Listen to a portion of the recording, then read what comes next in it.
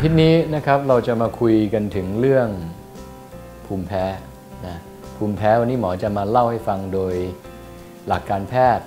เบาๆนะครับว่าทำยังไงหรือมันมีกี่ชนิดหรือมันเป็นยังไงโอ้ยพูดกันหลากหลายคนเป็นเยอะไล่ไปเลยตั้งแต่ภูมิแพ้นู่นแพ้นี่แพ้นั่นเรียกว่าเป็นยุคสมัยของคนขี้แพ้เลยดีกว่านะครับเยอะขึ้นเป็นประวัติการเลยนะครับมาเริ่มที่อาการก่อนอาการภูมิแพ้มีหลายแบบนะแบบที่1ก็เรียกภูมิแพ้แบบคลาสสิกเมเจอร์คือตัวหลักคือภูมิแพ้ที่เป็นและอันตรายและมีอาการเยอะสิ่งกระตุ้นมี2อย่างคือ1จากข้างนอก2จากข้างในคือการกินเข้าไปคืออาหารการกินต่างๆไม่ว่าจะเป็นกุ้งเป็นปูเป็นหอยเป็นอะไรก็ตามคนเจอเยอะ2คือไรฝุ่นแมงสาบบ้างหมาบ้างแมวบ้างอะไรประมาณนี้นะครับ2อย่างนี้เวลาเข้าไปและกระตุ้นเนี่ยอาการจะออกเยอะเขาเรียก major allergies หรือภูมิแพ้หลักๆส่วนใหญ่มักจะเป็นตั้งแต่เด็กหรือเป็นตั้งแต่ตลอดชีวิตอาการที่แพ้ก็ไล่ไปเลยตั้งแต่ไอคันคอผื่นขึ้นเต็มตัวจามเยอะหายใจไม่ออกถ้าเป็นมากๆเข้าหลอดลมบวมต้องไปโรงพยาบาลเนี่ยเขาฉีดยาแก้แพ้ไม่งั้นตายเหมือนกันนะครับกลุ่มเหล่านี้ส่วนใหญ่ไม่ต้องตรวจคนที่เป็นส่วนใหญ่แล้วเนี่ยมักจะรู้ตัว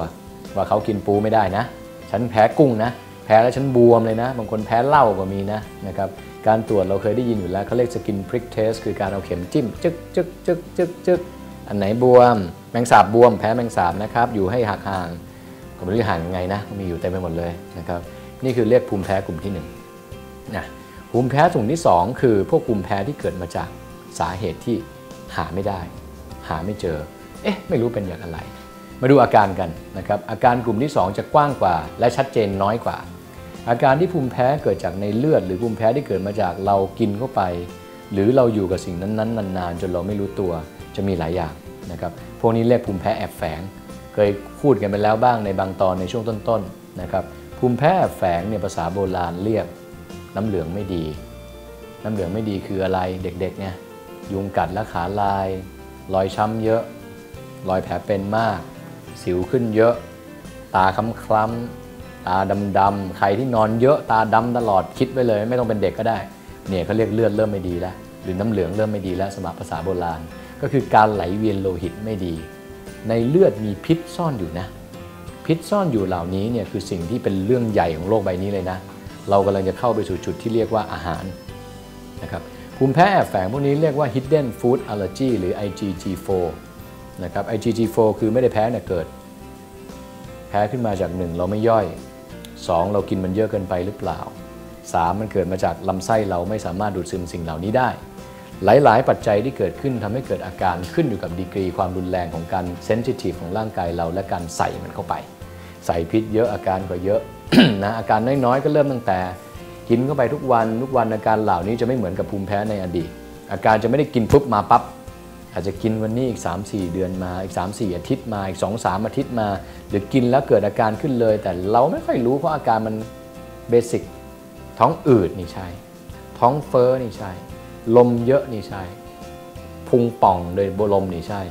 ตดเยอะเลยเยอะนี่ใช่นี่เขาเรียกลำไส้เริ่มไม่ย่อยเขาเตือนแล้วแต่เราไม่ค่อยรู้ธรรมชาตินี่ฉลาดนะครับเขาเตือนเราอยู่ตลอดแหละถ้าเราหยุดแล้วเราฟังเราจะเห็นแล้วเราจะหยุดการทำแบบนั้นเราจะแข็งแรงขึ้นแต่คนที่สุขภาพไม่ดีมานานเนี่ยเราจะไม่ค่อยมีอาการอย่างเช่นคนที่ผลเลือดดีเนี่ยเวลาเรากินอะไรที่มันแพ้เนี่ยเราจะรู้สึกได้เลยว่าท้องหมอเนี่ยไม่ไหวหมอรู้เลยเนี่ยไม่ดีนะครับคนที่รู้ก่อนก็จะได้เปรียบอาการในกลุ่มภูมิแพ้แฝงมีอีกกลุ่มอักเสบแบ่งออกเป็นปวดหัวไมเกรนเพราะเลือดไปเลี้ยงสมองทุกวันแล้วมันอักเสบปวดหัวไมเกรนบ่อยปวดประจำเดือนหรือปวดเมนผิดปกติเลือดมันไปเลี้ยงมดลูกตอนที่จะมีประจำเดือนปวดท้องมากผิดปกติใช่สิวขึ้นแล้วไม่หายสักทีหรือไม่มีสิวอักเสบไม่ได้ไปตากแดดไม่ได้ไปทำอะไรแต่มีผิวเล็กๆขึ้นเต็มหน้าไปหมดเลยเนี่ยอุดตันนี่เขาเรียกกินอาหารที่แพ้แล้วไม่รู้ตัวมีรอยสิวรอยดำแล้วหายยากนี่ใช่หมดผมเส้นบางลงนะครับอาการต่อไปเป็นอาการที่ส่งสัญญาณเตือนเหมือนกันคือเหนื่อยง่ายผิดปกติทำไมรู้สึกอ่อนแอจังทำไมรู้สึกน้ำหนักขึ้นเยอะทำไมรู้สึกอ้วนง่ายทำไมขับถ่ายไม่ปกติและอีกอย่างนึงที่สำคัญคือทำไมเรียกว่าอะไรร่างกายเรามันเป็นหวัดบ่อยนะครับป่วยง่ายอินเฟคชันง่าย ปีหนึ่งป่วยหลายครั้งนะครับเล็บก็ไม่ค่อยดีใต้ตาก็ช้ำๆสิวก็ขึ้นเยอะร่างกายผิดปกติเนี่ยการไหลเวียนทั้งนั้นอ่ะเพราะฉะนั้นการไหลเวียนจะไปได้หลายที่ เวลาเราคิดเรานึกว่าเราเป็นโรคปวดประจำเดือนก็แก่อย่างหนึ่งไมเกรนก็กินยาอย่างหนึ่งตามองไม่ชัดก็อย่างหนึ่งสิวก็ไปหาหมอสิวมันก็ได้เหมือนกันแหละแต่จริงๆต้นเหตุมันอยู่โน่นอยู่ที่การกินเพราะมนุษย์เราทุกวันเนี่ยเราจะแพ้ได้ทุกวันเพราะเรากินเข้าไปทุกวันนะครับเบสิกก็คือที่หมอเคยเล่าให้ฟังว่าเราเกิดในภูมิภาคไหนเราควรจะกินอาหารที่มันขึ้นในแถวนั้นธรรมชาติเขากำหนดมาแบบนี้นะครับที่หมอเจอบ่อยในคลินิกก็คือพวกฝรั่งเขาก็จะกินแป้งกินชีสกินนมกินเนยเพราะมันหนาวถ้าเขามากินข้าวหลายๆคนที่มาตรวจที่โรงพยาบาลแพ้ข้าวก็มีเป็นฝรั่งคนไทยเราเกิดแถวนี้เราไม่ค่อยมีหรอกชีสนมเนยขนมหวานพิซซ่าอะไรก็ตามแต่เนี่ยแต่เราก็ไปกินมันนะครับนี่คือที่มาของสิ่งที่เขาเรียกกันใครลองเข้าไป Google ไปอินเทอร์เน็ตไปเซิร์ชดู3ตัวหลักๆที่จะเล่าให้ฟังในวันนี้ 1. กลุ่ม lactose intolerance คือกลุ่มแพ้นมคือลำไส้ไม่มีน้ำย่อยในการย่อยแลคโตสและกลุ่มแพ้เคซีนคือลำไส้ย่อยโปรตีนเคซีนในน้ำนมไม่ได้เคซีนคือโปรตีนที่อยู่ในนมสัตว์ทุกชนิดนมวัวนมแพะนมแกะนมม้านมแมวนมลากินไม่ได้กลุ่มนี้ในบ้านเราเนี่ยอย่าทำเป็นเล่นนะครับเด็กเกิดมา100 คนอาจจะมีเป็นถึงประมาณ 40% เลยนะเกือบครึ่งนะครับเด็กในบ้านเราที่กินนมไม่ได้นี่คือสาเหตุคือกินนมไม่ได้หรือแพ้ยิ่งกินยิ่งเตี้ยยิ่งกินยิ่งตัวเล็กยิ่งกินยิ่งสมองไม่ดีหยุดกินไปกินสเต็กไปกินปลาไปกินเนื้อสัตว์สูงฟังดูแล้วมันขัดหูนะหมอแต่มันเป็นเรื่องจริงนะครับที่เขาวิจัยกันมาแล้วในระดับโลกนี่เขาเรียกกลุ่ม lactose intolerance พ่อแม่ที่เจอลูกแบบนี้ก็คือลูกจะตัวเล็กๆตัวเตี้ยๆชอบกรีดขาลายตัวเล็กน้ำมูกกลางอีกกลุ่มหนึ่งคือเด็กแพ้ไข่นะครับเด็กแพ้ไข่หรือผู้ใหญ่แพ้ไข่ก็มีเยอะกินเข้าไปก็เหมือนที่หมอบอกอาการส่วนใหญ่ที่หมอเจอคือสิวเล็กๆเยอะบนหน้าอักเสบบ่อย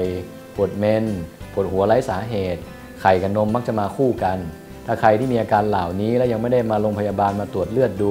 ลองหยุดไข่กับนมสัก3 เดือนแล้วดูซิว่าสิวฉันดีขึ้นไหมแข็งแรงขึ้นไหมโอ้ระบบย่อยอาหารดีจังท้องไม่ผูกแล้วเหงื่อก็ออกดีหน้าตาแจ่มใสขึ้นคนชมเยอะนี่แหละได้ผลนะได้ผลมาเยอะอีกกลุ่มหนึ่งคือกลูเตนนะครับ GLUTEN คือกลูเตนคือสารชนิดหนึ่งที่ทำให้หนึบหนับในพวกขนมปังในพวกพาสต้าพวกพิซซ่าพวกแป้งฝรั่งทั้งหลายกลุ่มนี้เนี่ยเราก็ถือว่าเมืองไทยมีคนเป็นมากนะครับเพราะฉะนั้นแล้ว 3 กลุ่มนี้เป็นตัวบอกว่าเดี๋ยวนี้มันมีภูมิแพ้เกิดเยอะขึ้นนะครับถ้าไม่แพ้เรากินนมดีกินไข่ก็ดีกินแป้งก็ดีแต่ถ้าแพ้ขึ้นมาแล้วอาการเหล่านี้เกิดขึ้นปุ๊บเราควรจะต้องหยุดนะครับอาหารเหล่านี้มองกันไกลๆเนี่ยส่วนใหญ่มักจะกระตุ้นให้เกิดมะเร็งลำไส้ในบั้นปลายนะครับเพราะมันคืออาหารที่ลำไส้ไม่ย่อยถ้าเราจะไปเซิร์ชดูหาข้อมูลเพิ่มเติมเพราะเวลาเรามีน้อยพวกนี้เขาเรียกกลุ่มโรคที่เรียกว่า celiac disease หรือโรค leaky gut syndrome หรือกัดคือลำไส้ leaky คือรั่วคือลำไส้รั่วเพราะผนังมันโดนสิ่งเหล่านี้ทำลายนะครับ2-3 ส่วนเหล่านี้คือสิ่งที่เรามาเล่าสู่กันฟัง นะครับว่าอาหารการกินในตัวเรารอบๆตัวเราการจะเป็นมนุษย์บางคนบอกไม่ให้กินเลยอย่างนี้ไม่มีความสุขเลยโอ้โหไม่เอาดีกว่าไม่อยากรู้มันก็ดีตอนนี้ได้กินดีแต่ตอนเป็นมะเร็งมาตอนลำบากมาตอนแก่มาก็มาขอความช่วยเหลือกันอยู่ดีนะครับเวลาเราวัดว่าความสุขในชีวิตเราวัดกันจนถึงบั้นปลายเราไม่รู้หรอกเราจะอายุเท่าไหร่แต่มนุษย์เราสร้างมาชีวิตเดียวตายครั้งเดียวอะไรที่ทำให้เขาแย่ลงและมีบทวิจัยมีบทความมีคนที่เขาทำแล้วดีขึ้นหมอเอามาเล่าสู่กันฟังหูไว้หูลองทำดูไม่เสียหลายถ้าคุณดีขึ้นนี่คือความสุขของคนเป็นแพทย์นะครับงั้นก็สวัสดีวันนี้แล้วก็เจอกันใหม่ครั้งหน้านะครับสวัสดีครับ